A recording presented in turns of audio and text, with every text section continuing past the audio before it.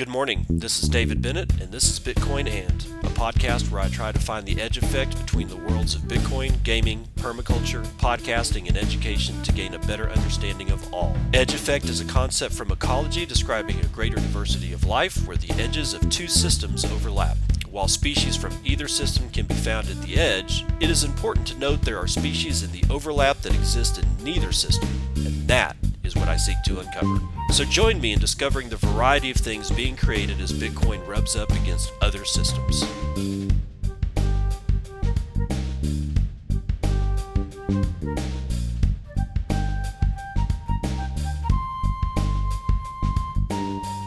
It is pretty close to 8 o'clock a.m. Central Daylight Time. It's the 30th of March, 2022. This is episode 565 of Bitcoin, and I woke up at 2:30 this morning. Not on purpose. I'm telling you, not on purpose. And this brings me to something that I saw on Twitter yesterday, and I can't remember who, and if you're listening to me, it's nothing personal. It's just literally I don't have the tweet up, and my feed has hundreds of you guys in it. So, but somebody was saying that they woke up at 4:30, and that they've been doing that for a while now. I have been also waking up extraordinarily early. It's unusual. It's unusual for me. I mean, I used to wake up at 5 a.m., but I had to set an alarm for that one. But now I'm waking up it's like I'm waking up earlier and earlier and earlier. And my question to y'all is this: is there anybody else out there that's waking up very early and you don't want to? Like you didn't set an alarm for it. You didn't mean to. And that the time that you're waking up and you cannot go back to sleep. That's the real one. I woke up at 2:30 this morning, have been up ever since. Could not go back to sleep. And this has been going on with me for probably a year, at least 8 to 10 months. I've just been waking up. It doesn't happen it doesn't happen every morning, but it's been happening enough that it's like, it's starting to get me to ask the question, what the hell is this? So if any of you guys are out there and you're waking up early, you didn't set an alarm, you can't get back to sleep, and it's a very unusual time for you to be getting up in the morning, DM me or get in my, throw me some, Twitter, like just mention me or something like that. Let me know. Because I had asked that question on Twitter, if anybody else was waking up early, the same question that I'm posing here. And I got one person that wrote back and said, yeah, that they started waking up early and it's unusual and they don't like it. And I don't think this has anything to do with the time change. And no, I don't necessarily think it's HARP or something else or, some kind of weird government conspiracy theory, but something's weird. And I wonder if it's possible that the rage machine that is all of social media right now is starting to affect our mental capacities for being, a resilient human being. Because when I got on Twitter this morning, I laid in bed. All I could do was meditate. That's all I could do until my wife woke up at 4:30 so that she had her alarm set because she has to drive to go into work. I just laid there. So at 4:30, I get on, start prepping the show, and I'm looking at my Twitter feed, and it is downright scary right now. I mean, it's like, and I can't put my finger on exactly what it is that's scary, but it's like, it's just this raft of not bad news, but potentially very seriously bad news to come. And I'm starting to wonder if this is starting to affect us in ways that we don't really think.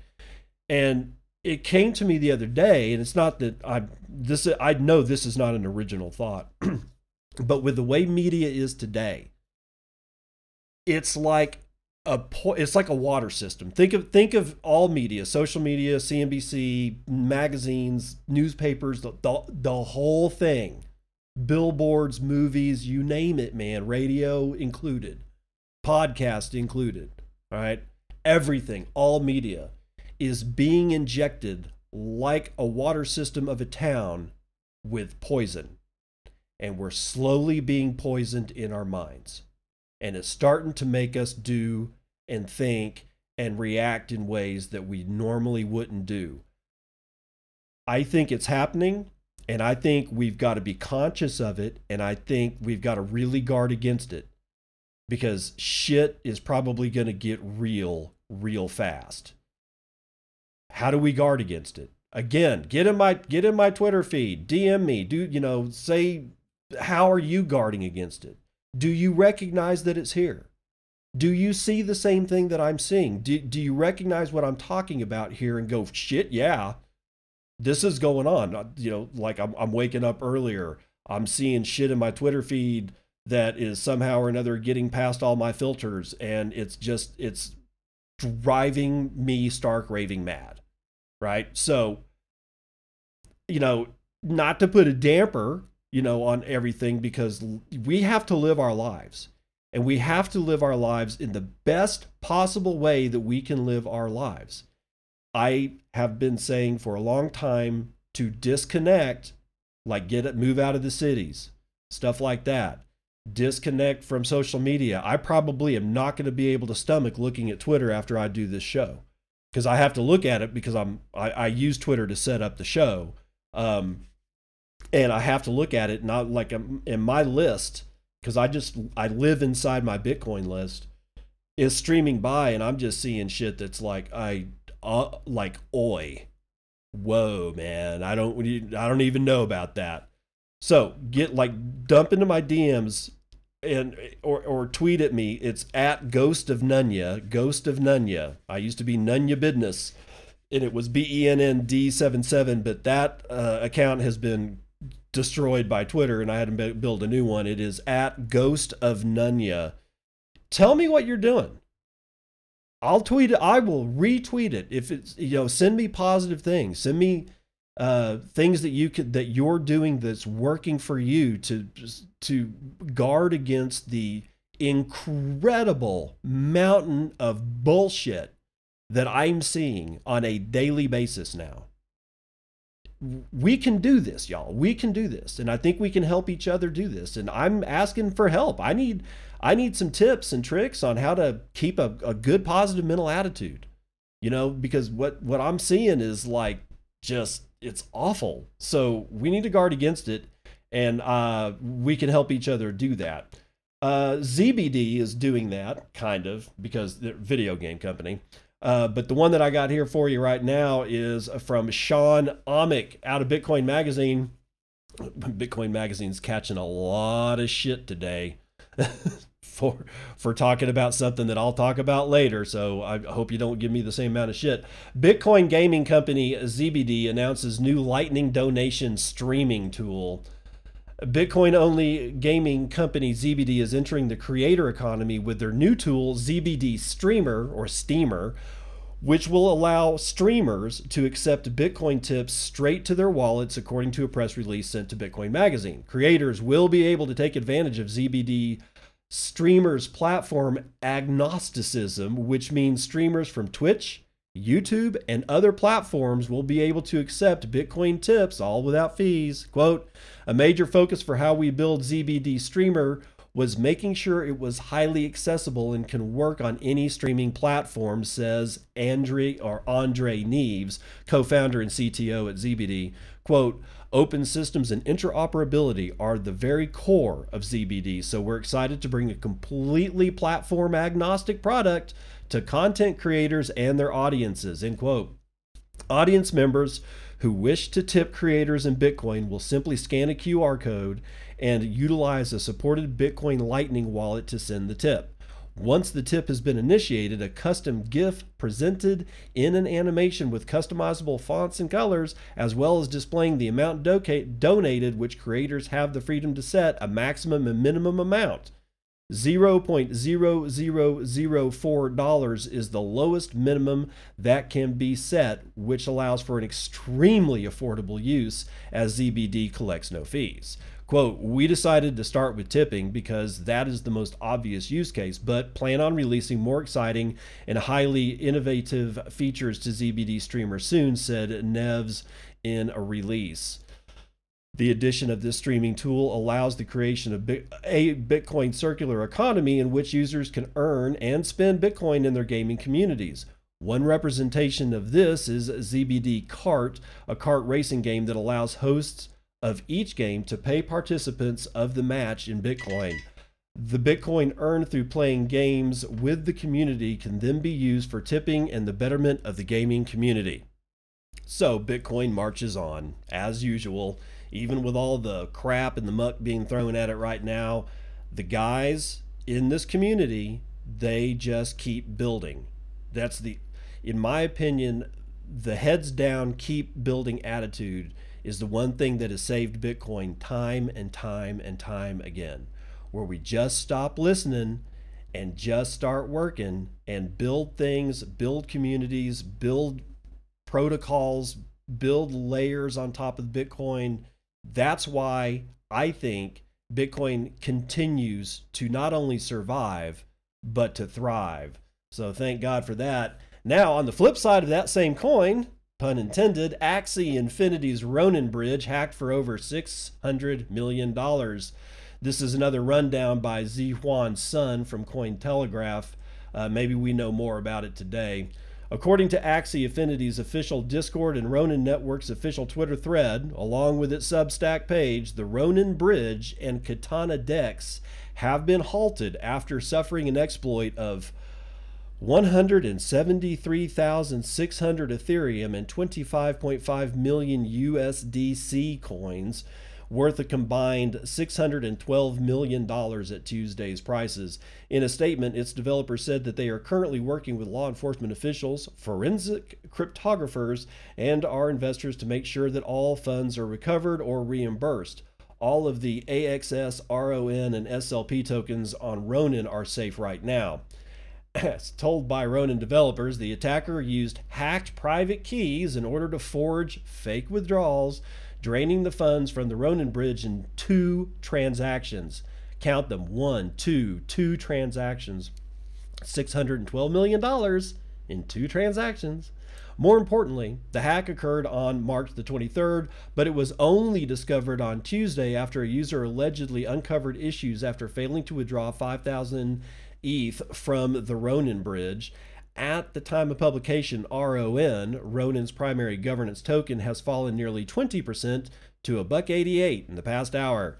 Sky Mavis Ronin chain currently consists of 9 validator nodes, of which at least 5 signatures are needed to recognize a deposit or a withdrawal event. The attacker managed to gain control over 5 private keys, consisting of Sky Mavis's 4 Ronin validators and 1 third-party validator run by Axie Decentralized Autonomous Organization, or DAO.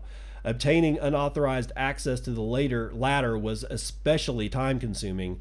Last November, when Sky Mavis, the developer of the Axie Infinity and Ronin ecosystems, requested help from the Axie DAO to distribute free transactions due to a surge in the number of users.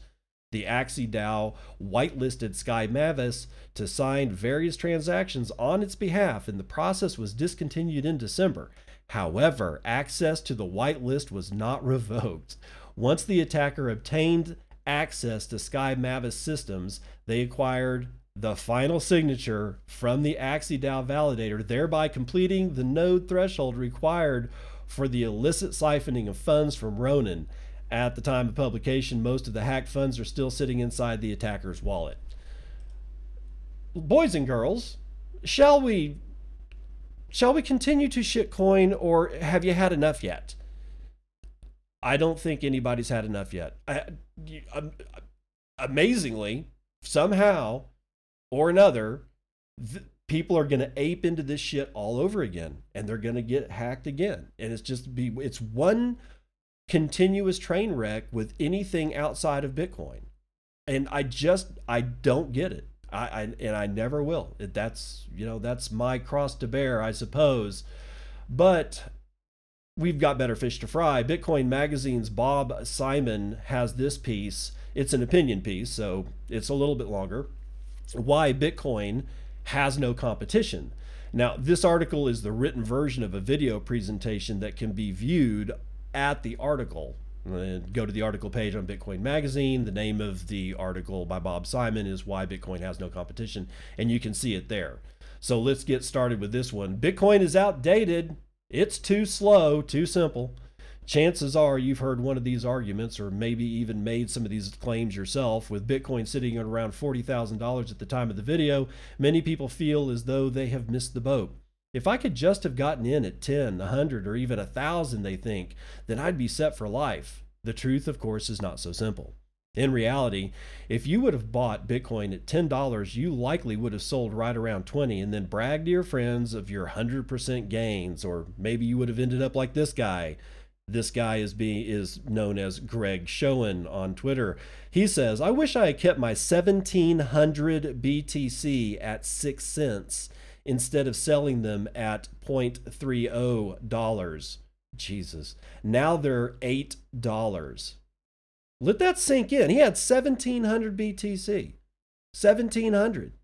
Gone. It takes a special, maybe even a bit crazy type of person to sit on 300,000% unrealized gains. Chances are you're not that guy. This then brings us to a very important point. It is not about when you buy, it's about why you buy. Many people who first got into Bitcoin over a decade ago remained broke, while many others who just a few years ago began religiously stacking sats and are sitting comfortably. The difference lies entirely in the philosophy. And chances are, if you're searching for the next Bitcoin, you have a flawed philosophy. You likely suffer from one of the following conditions. You don't fully understand Bitcoin's purpose, you don't fully understand Bitcoin's upside, or you don't fully understand what makes Bitcoin special. What makes Bitcoin special is not simply the fact that it was the first cryptocurrency. When it comes to Bitcoin's first mover advantage, many people like to bring up the fates of MySpace and Yahoo. However, this comparison is a common fallacy and demonstrates a fundamental misunderstanding of what Bitcoin really is. Instead of thinking of Bitcoin like an internet company, it's more accurate to think of Bitcoin as akin to the internet itself. Just as the internet revolutionized the world of information, Bitcoin revolutionizes the world of value. At its foundation, the internet of today is the same as the internet of the early 90s. However, when it comes to the number of applications, user interface, and overall societal significance, the internet of today is nearly unrecognizable from the internet of the 90s. It was not necessary to create an entirely new internet.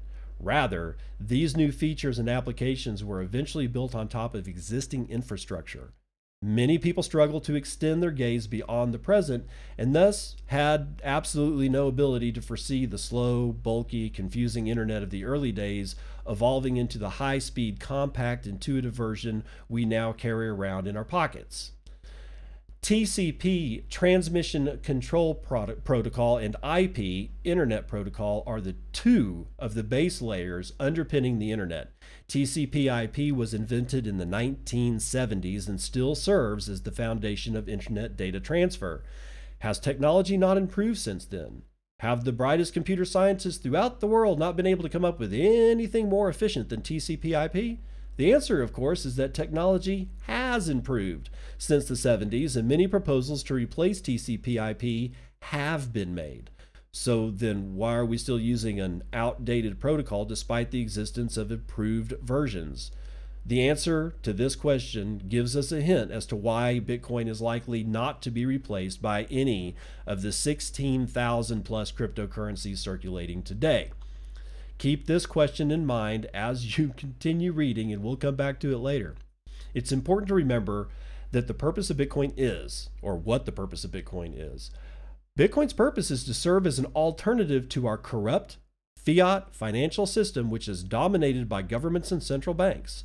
Bitcoin was created to bring financial sovereignty to the individual by removing power from central banks, commercial banks, and governments, and giving this power directly to the people. Bitcoin's job is simple. Follow the rules agreed upon by the network and keep going. That's it. It does this job extremely well. Not even the most powerful government in the world has the power to change Bitcoin's rules. This, then, is Bitcoin's key feature, the one thing that sets it apart from every single altcoin: immutability. Bitcoin's monetary policy has not wavered from its course originally set by Satoshi over a decade ago. This can be compared to the monetary policy of the second largest cryptocurrency, Ethereum. As you can see, it changes drastically and changes often. What is the maximum supply of Ethereum? There's no answer to this question. In fairness, Ethereum was not created to be a Bitcoin alternative. It was created as an attempt to fulfill another niche, namely that of smart contracts. However, today, many of the most vocal Ethereum advocates posit that the transition to ETH 2.0 will position ETH as a monetary alternative to Bitcoin. They have even gone so far as to unironically call ETH ultrasound money in response to the sound money properties of Bitcoin. What these people fail to understand is that the ability of Ethereum to alter its monetary policy in order to be ultrasound is itself the reason why it cannot be. Bitcoin is sound money not because of the maximum supply of 21 million coins or its inflation rate halving every 210,000 blocks. Both of these figures are arbitrary and could have easily been different. We are confident calling Bitcoin sound money because of the fact that these numbers are set in stone. Bitcoin and Ethereum have almost nothing to do with each other.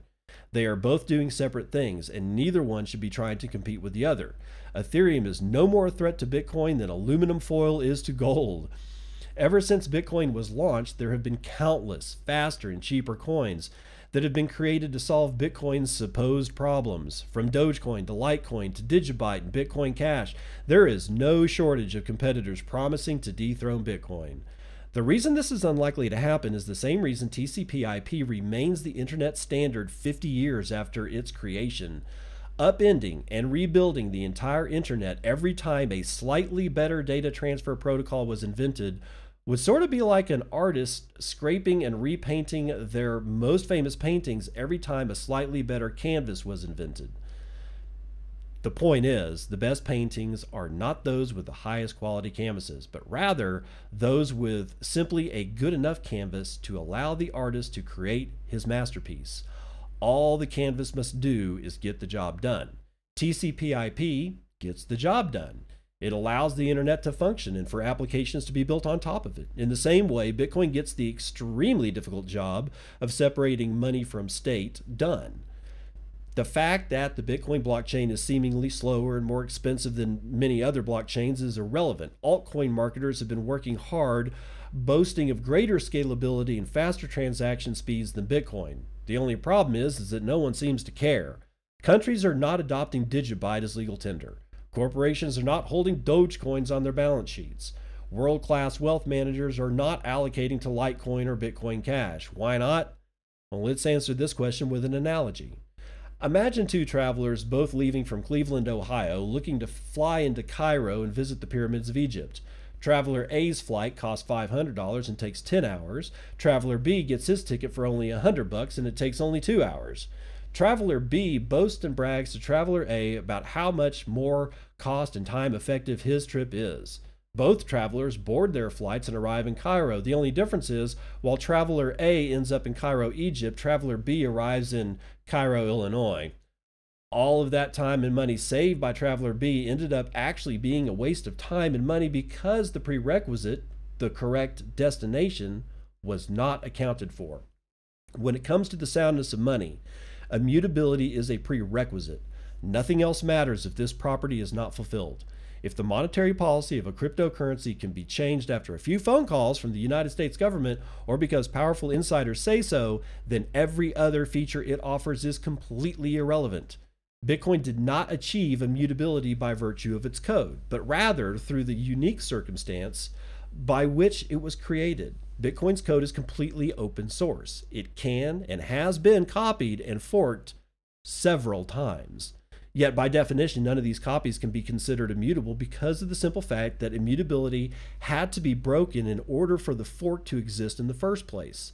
Empirically, we can see this playing out in real time with Bitcoin Cash. In 2017, a group headed by Roger Ver and Jihan Wu decided that it was worth it to sacrifice immutability in order to increase the block size. With this precedent set, it came to nobody's surprise when a year later, a faction within Bitcoin Cash community headed by Craig Wright decided to fork off from Bitcoin Cash, creating BSV. As these forks continue to be forked and fade into irrelevance, Bitcoin continues to chug along unscathed, immutability intact. In 1995, a writer for Newsweek by the name of Clifford Stoll made these sarcastic remarks about the internet. Quote, "We're promised instant catalog shopping. Just point and click for great deals. We'll order airline tickets over the network, make restaurant reservations, and negotiate sales contracts. Stores will become obsolete. So how come my local mall does more business in an afternoon than the entire internet handles in a month? Even if there were a trustworthy way to send money over the internet, which there isn't, the network is missing a most essential ingredient of capitalism: salespeople." End quote. Stoll was describing the internet as he saw it in 1995. He failed to take into account the numerous applications that same 1995 internet would eventually enable as time went on. In the same way, many people see Bitcoin today as slow and costly. After all, it takes around 10 minutes for a transaction to confirm on the blockchain, and fees can run up to a few dollars or more depending on the congestion on the network. Just as it took foresight to be able to recognize the ability of the internet to scale in the 90s, it takes looking deeper than just the surface to understand how Bitcoin can scale to millions of transactions per second. For those who do not mind giving up some privacy in exchange for ease of transaction, many companies such as Square and PayPal are integrating Bitcoin into their services. For people who want to maintain privacy and send Bitcoin at the speed of light with negligible fees, the Lightning Network is quickly becoming the payment option of choice. Already adopted in El Salvador and currently being integrated into Cash App, the Lightning Network is turning Bitcoin into a transactional currency, rendering thousands of altcoins useless in the process. Right now, the Federal Reserve is debating whether to keep interest rates low and let the economy be destroyed by inflation, or raise interest rates and destroy the economy by popping the debt bubble. Meanwhile, there exists a parallel system where no such decisions need be made. This system has an algorithmic monetary policy that is known to everyone before they choose to opt in.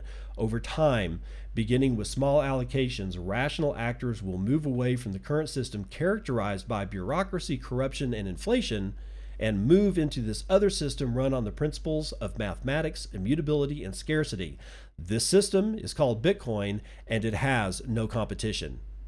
And after that brutally clear and simple explanation of why Bitcoin has no competition, thousands and thousands upon tens of thousands of people will get wrecked on Axie Infinity to get a cheap card on a cheap video game card platform and lose their money because some hacker figures out a way to spoof 5 out of 7 validators for $612 million in 2 transactions that wasn't caught for almost a week. Give me a break, dude. Give me a break. All right, let's see. Voyager is ordered by New Jersey to cease and desist. Brian Newer tells us about it, Cointelegraph. The New Jersey Bureau of Securities has issued a cease and desist order against Voyager Digital for selling, you guessed it, unregistered securities through its Voyager Earn program.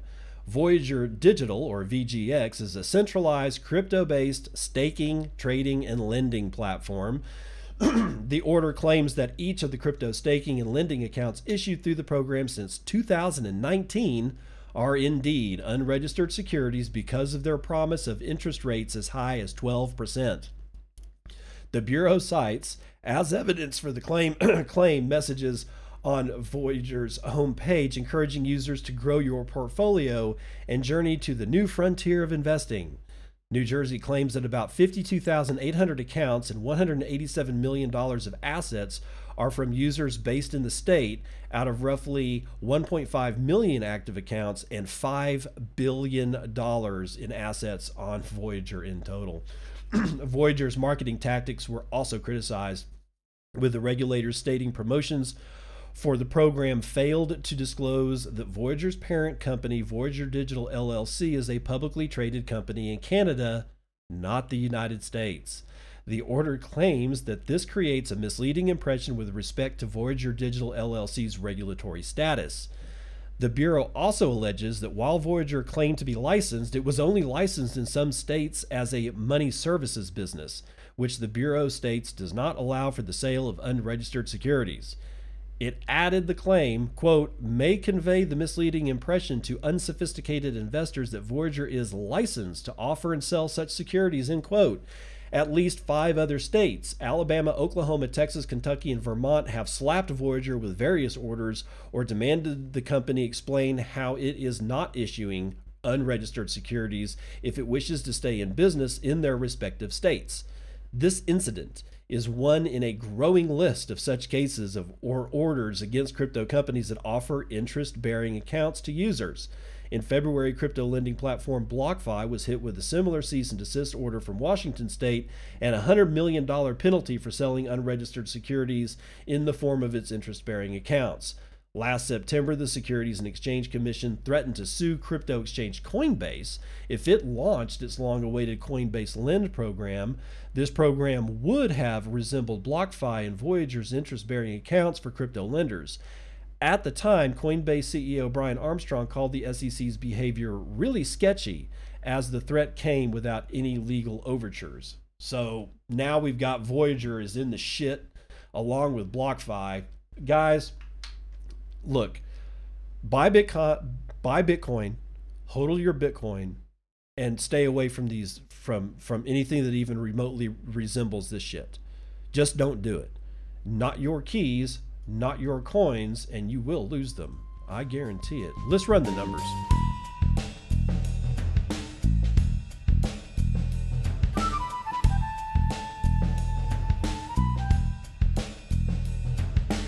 CNBC.com futures and commodities.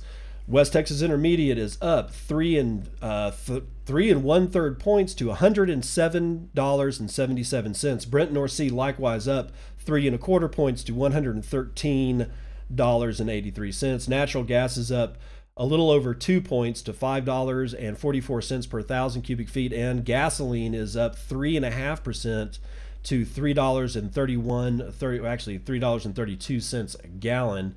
Metals are all up. Gold back up above $1,900 to $1,928 after a 0.5% increase. Silver is up 1.15% to $25. Platinum is up 1.3. Copper is up 0.6, and palladium rallying today 5.17% to the upside. Agricultural futures are all up except for chocolate, which is down 0.83%. Biggest winner today is going to be sugar, up 1.7. Nope, just flipped. Corn. It's the corn that's up 1.89%. Wheat up 1.5%. Sugar is up 1.78%. Coffee is up 1.16%. Let's see. Dow down 1/4 point. S&P down 1/4 point. NASDAQ down 1/2 point. S&P Mini is down 1/4 point. So there you go. Now, real money. $47,263 with 285,800 transactions performed in the last 24 hours. That's just under 12,000 transactions every hour on the hour, with 807,000 BTC being sent in that 24-hour period. That's 33,637 BTC being sent every hour on the hour, with an average transaction value that's low today, 2.82 BTC, and a median transaction value holding firm at 0.013 BTC, about $600. Block times are slightly high, 10 minutes and 13 seconds, and 0.07 BTC taken in fees on a per block basis, and almost 10 BTC taken in fees overall in the last 24-hour period. And with a 4.5% drop in hash rate, we're back down to 206.9 exahashes per second. Shitcoin indicator is Doge, 14.3 United States pennies. That should tell you what the rest of the reason that I just focus on Doge, if it's been pissing you off, here's why.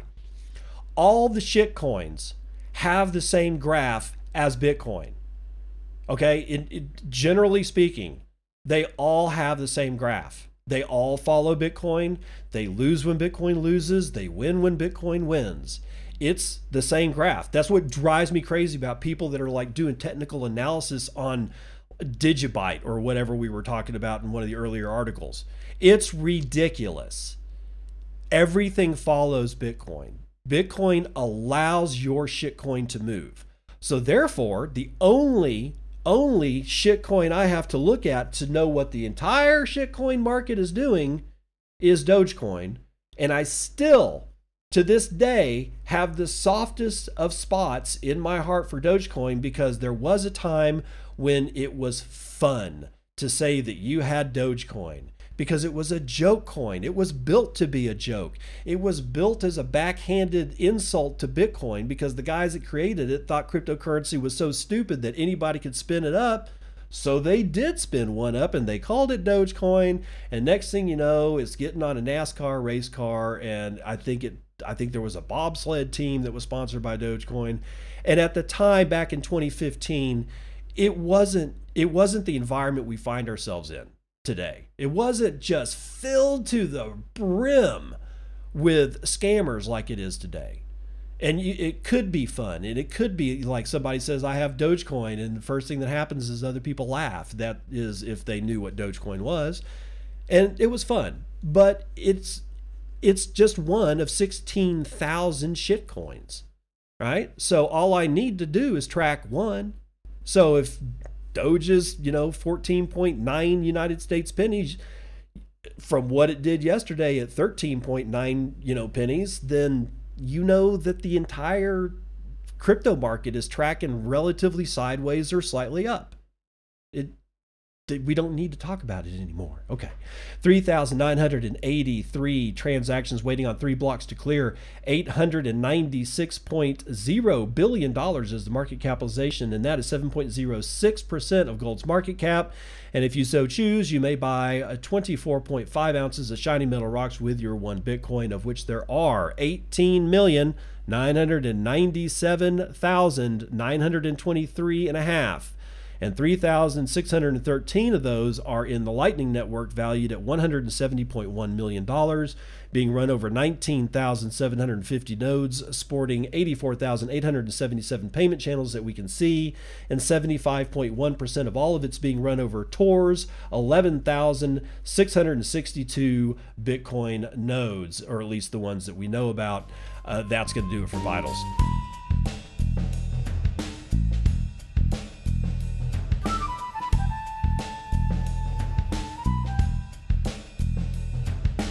Welcome to part 2 of the news you can use. U.S. lawmakers pass e-cash bill that replicates physical money, leaving aside the Federal Reserve. Jose Aramis has it for Crypto Potato. A group of U.S. lawmakers introduced this Monday the eCash Act, a bill directed to the United States Treasury Department to encourage the entity to develop a digital version of the dollar. eCash is not a CBDC, but a complement to it. Democratic Representative Stephen Lynch is the principal sponsor of the eCash Act, a legislative proposal passed to the House of Representatives. As per the bill, the United States Treasury Department was selected as the most appropriate government entity to develop the pilot program for the eCash instead of the Federal Reserve, the United States Central Bank. So it technically wouldn't be a central bank digital currency. In essence, eCash would be a bearer instrument that replicates the same functionalities of the physical dollar to the largest extent possible.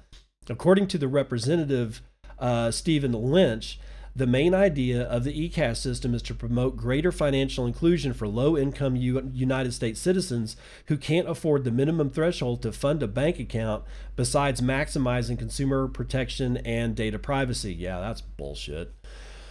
The proposal suggests setting a new way of transaction. So I'm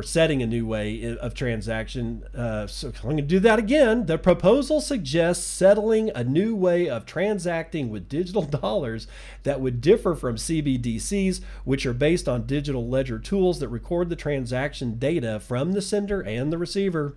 eCash wouldn't be built using distributed ledger technology such as blockchain. Instead, the digital dollar would operate under new hardware issued and managed by the U.S. Treasury. The bill calls for the entity to design and experiment with eCash devices. They can take the form of a secured chip on their cell phones or a new payment card that would allow users to send eCash balances offline and anonymously. No, they're never going to be anonymous. It's never going to happen. Under this system, reads the bill, funds can be verified via a dedicated or trusted computing environment located on the device itself.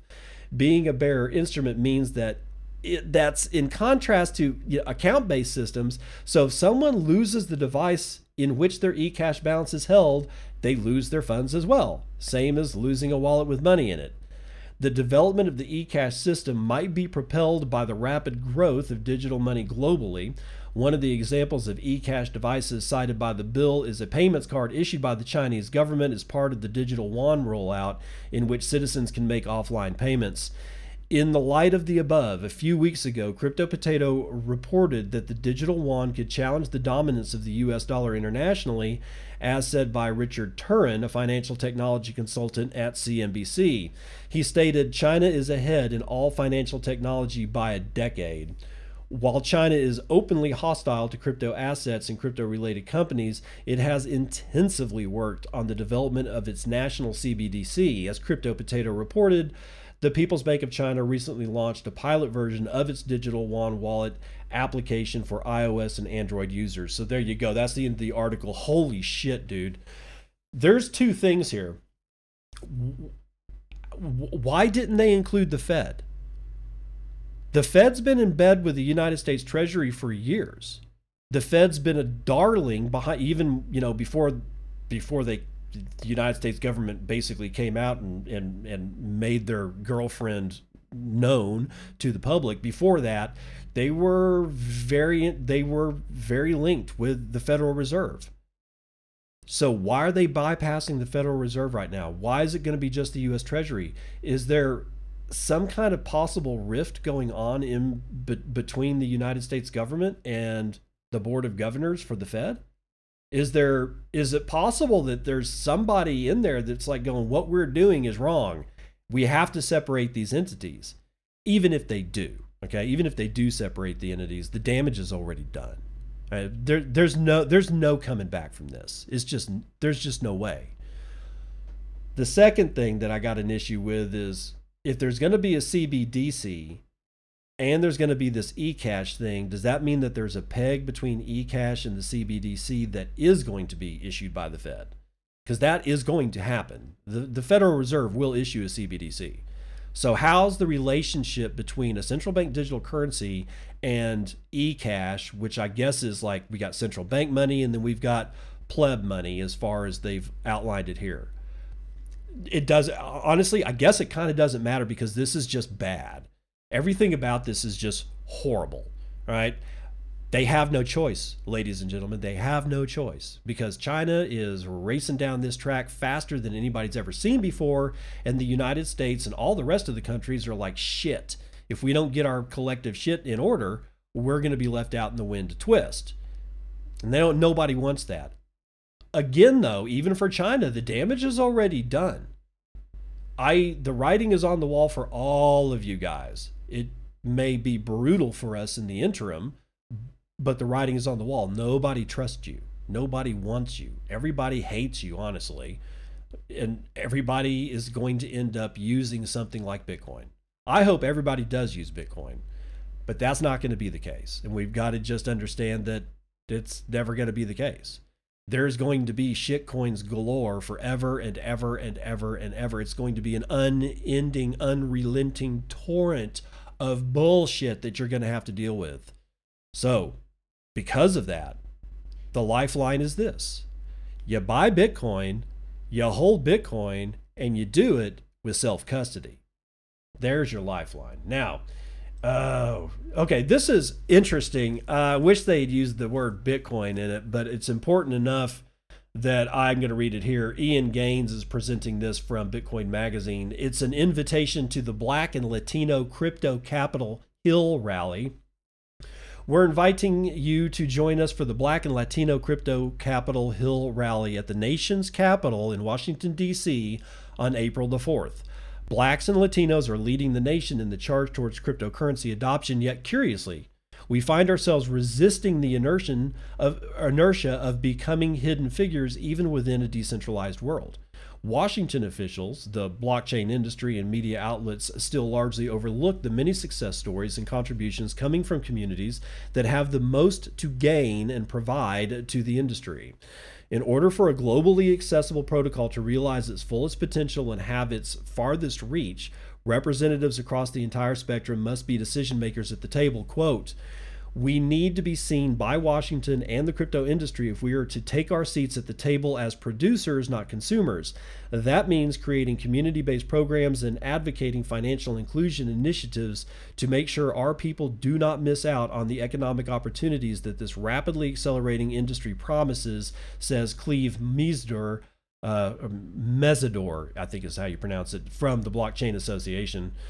This realization to maximize Bitcoin's adoption potential promoted by the National Policy Network of Women of Color in Blockchain, Black Bitcoin Billionaires, Blockchain Latinx, Crypto for Black Economic Empowerment, Black People in Cryptocurrency, and Black Blockchain Summit to collaborate together and address our representatives on our stance while the United States Senate and House are in session.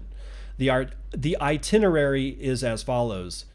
If you need to contact somebody for logistics, it's going to be Fiona Anderson, and that's Fiona at WOCblockchainpolicy.com. Media and program contact is Cleve Mesidor, Cleve at mylogos.io. And so the itinerary is kind of like this. It's like, 12 p.m. Eastern Standard Time, although it's not going to be Eastern Standard Time. It's going to be Eastern Daylight Time, guys. 12 p.m. Eastern Daylight Time. Attendees arrive at 1 p.m. The program begins. At 1:05, moderators welcome the attendees. 1:15, Cleve is going to say hello to everybody. And from 1:30 to 4:30, the speakers from events and partners and networking and all that kind of stuff happens. And then by 5 o'clock, it's all over. So April 4th is particularly important for many reasons because, one, both U.S. Senate and House are in session. Their pending White House executive order on cryptocurrency, Supreme Court nominee vote by April the 8th. Focus will shift to midterm primaries elections soon. In addition, Black Bitcoin billionaires will conduct interviews with attendees to address their representatives directly on why Bitcoin is important to them. Supporting this industry and its openness is fast becoming a stance people of color are voting based upon during the midterm elections. Let's make sure our representatives understand their constituencies' needs. DM Nature OFG for more information and involvement on messaging, and that's going to be twitter.com. You're looking for Nature OFG. To Washington officials, Morning Consult polling research showed that 45% of Democrats and 58% of Republicans didn't know or had no opinion on the amount of cryptocurrency regulation that should take place. Most congressional members have not formed a strong opinion or been educated enough on the matter. This presents an opportune moment. People of color drive the cultural narrative of the country's discourse and are often the demographics that swing elections. For example, 92% of black voters cast their ballot for President Joe Biden in the 2020 election. If only 10% of black voters decided to hold their vote for a candidate that met their specific demands, every election now and in the future would depend on those very few. The entire political landscape and candidate incentive structure would be redefined all at once. Generational wealth and financial stability now, for the first time, can be accessed without needing permission from the subjective and predatory whims of a legacy system that actively enforced barriers to our wealth. Candidates who care for the financial futures of their constituency, who acknowledge the historically inherited inequalities based in the current system, should deeply consider how this new asset class is transforming the lives of those that they pledge to serve. Tangible change is happening through innovation alone. We are meeting in April to ensure that progress will not be disturbed. So please join us. Again, that's Ian Gaines writing for Bitcoin Magazine. The name of it is the Black and Latino Crypto Capitol Hill Rally. It is on April the 4th on Capitol Hill, Washington, D.C. So if you want to go, and honestly, it doesn't matter what color you are. It doesn't matter if it's not like only blacks and Latinos should be going to this shit. Everybody's like, you need Asians and whites out there and blacks and Latinos and Latinas and all. I mean, everybody needs to go to this shit because everybody has, at one point or another, needs to have their voices heard. All right. I think it's good that this is happening, but I don't think that you should think that it's only for black and Latinos. Maybe that's what this group wants. Maybe if you did go, there'd be a problem. If it was a problem, then we've got bigger problems than whether or not cryptocurrency gets adopted by members of fucking Congress. Everybody needs to go to this. If you can, I mean, if you can't go to Washington, D.C. because you live across the country, well, duh. Yeah, I get it. But if you're anywhere close to the freaking area of Washington, D.C., man, I mean, if you've got a metro station anywhere close to your ass, you can get to the Capitol really easy. It's really easy to use the metro system in Washington, D.C. And that shit goes all the way out to freaking Williamsburg. Or not Williamsburg, what am I thinking of? Oh, God. There's a bunch of satellite cities around Washington, D.C., and a lot of them are served by the metro. So you don't even have to drive all the way into Washington, D.C. to get to the metro. You can get to it from a satellite city. Core Scientific strikes digital gold. Revenue up 800%. Gross profit up 2,500%. Brian Quarby, tell me more from Cointelegraph. United States Bitcoin mining firm Core Scientific has posted bullish 2021 fiscal year results compared with the year prior. Its revenue increased by 803% to $544.5 million, and gross profits grew by 2,443% to $238.9 million. Holy smokes, man. The results were announced on Tuesday and show total net income, the take home after expenses, totaling $47.3 million last year. The figure marks a drastic increase from the net loss of $12.2 million seen in 2020. In terms of Core Scientific's revenue streams, hosting revenue increased 91% from 2020 to $79.3 million in 2021. Equipment sales increased by 1,871%, and digital asset mining income grew 3,440% to $216.9 million. Core Scientific Mike Levitt said, or CEO Mike Levitt said that the firm's BTC mining hash rate increased from less than 3 exahashes at year end of 2020 to 13.5 exahashes at year end 2021, which resulted in more than 5,700 mined BTC. Looking forward, Levitt stated that the company is on track to meet its expansion plans in 2022. Quote, in the first 2 months of 2022, our total hash rate grew to 15.9 exahashes per second, and we self-mined over 2,000 Bitcoin. Across our business, we are executing our plans effectively and remained well positioned to continue expanding our capacity and creating shareholder value. End quote. While the firm posted strong increases across the board, the trend also occurred on the expense side of the equation.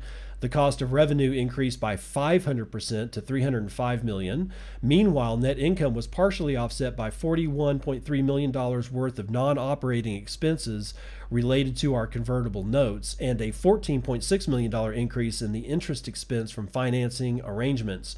Core Scientific has also noted that its operating income was also primarily offset by $46 million of higher general and administrative expenses, which was driven by $29.8 million of higher stock-based compensation expense and $37.2 million of higher impairments of digital currency assets. Following the company's impressive 2021 results, Core Scientific founder Darren Feinstein also took some time to slam Greenpeace and Ripple chairman Chris Larsen after the duo teamed up this week to launch the Change the Code, Not the Climate campaign. The initiative aims to fundamentally change Bitcoin to a more environmentally friendly conscious model, such as proof of stake.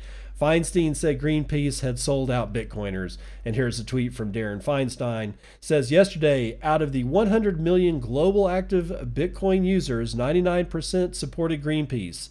Then, for $5 million, Greenpeace sold all of them out to support an unregistered security. Ooh. Yeah, Greenpeace is a terrorist organization now. By the way, they were founded in 1971. Did you know that? What else happened in 1971? Oh, that's right. Whatever. Bitcoin holds steady as Luna Foundation Guard resumes purchases. Okay, before you start screaming your head off, this is happening.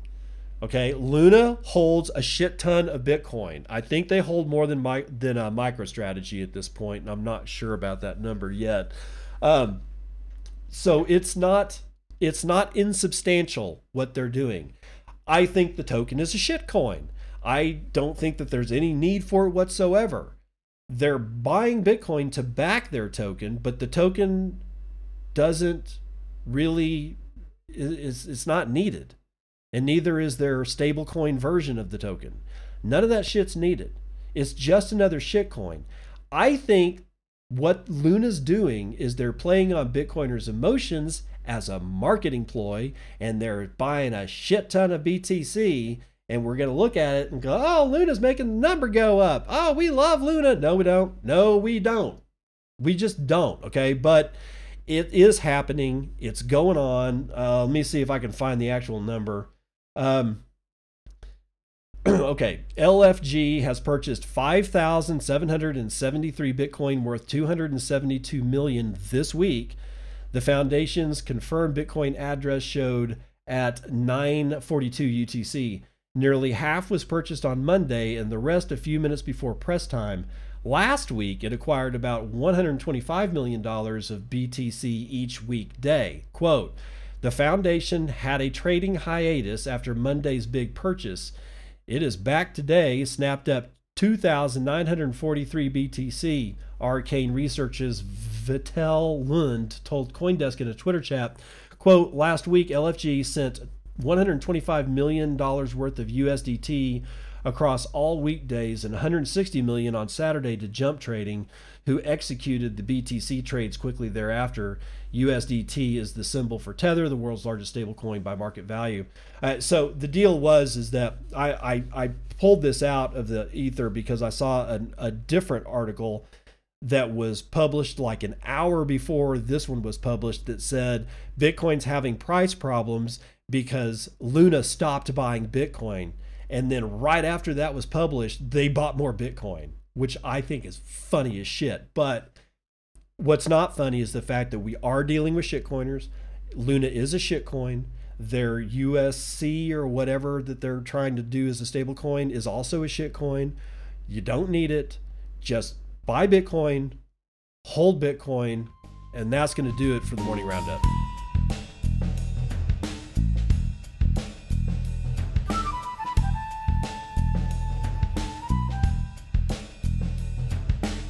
All right, got a joke for the middle of the week. What do you call a biography made entirely out of memes? A memoir.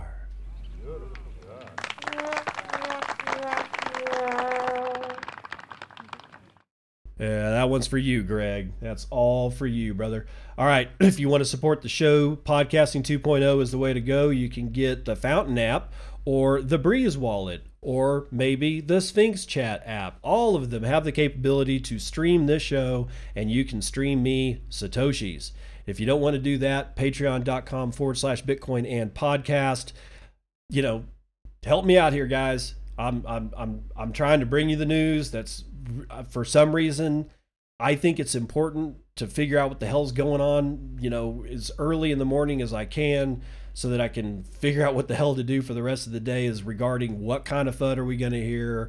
Like this eCash thing snuck up on me. I didn't even hear about that shit until this morning, and apparently this actually happened like yesterday. And if I'm missing news, I know a lot of other people are missing news, and I don't want you guys to miss the news. So I'm trying to do it in a way that is upbeat. I'm trying to do it in a way that, you know, makes sense. I don't edit any of these shows, by the way. I mean, other than to cut in some music, but that doesn't take any time. You know, that's why I don't cut out coughs. I don't have a cough button. Sorry, I just don't. It's just raw news, man. And this is basically a live show. It's basically live. I'm doing this live. We're doing it live, bitches. Anyway, with all that said, I'll see you on the other side. This has been Bitcoin And I'm your host, David Bennett. I hope you enjoyed today's episode and hope to see you again real soon. Have a great day.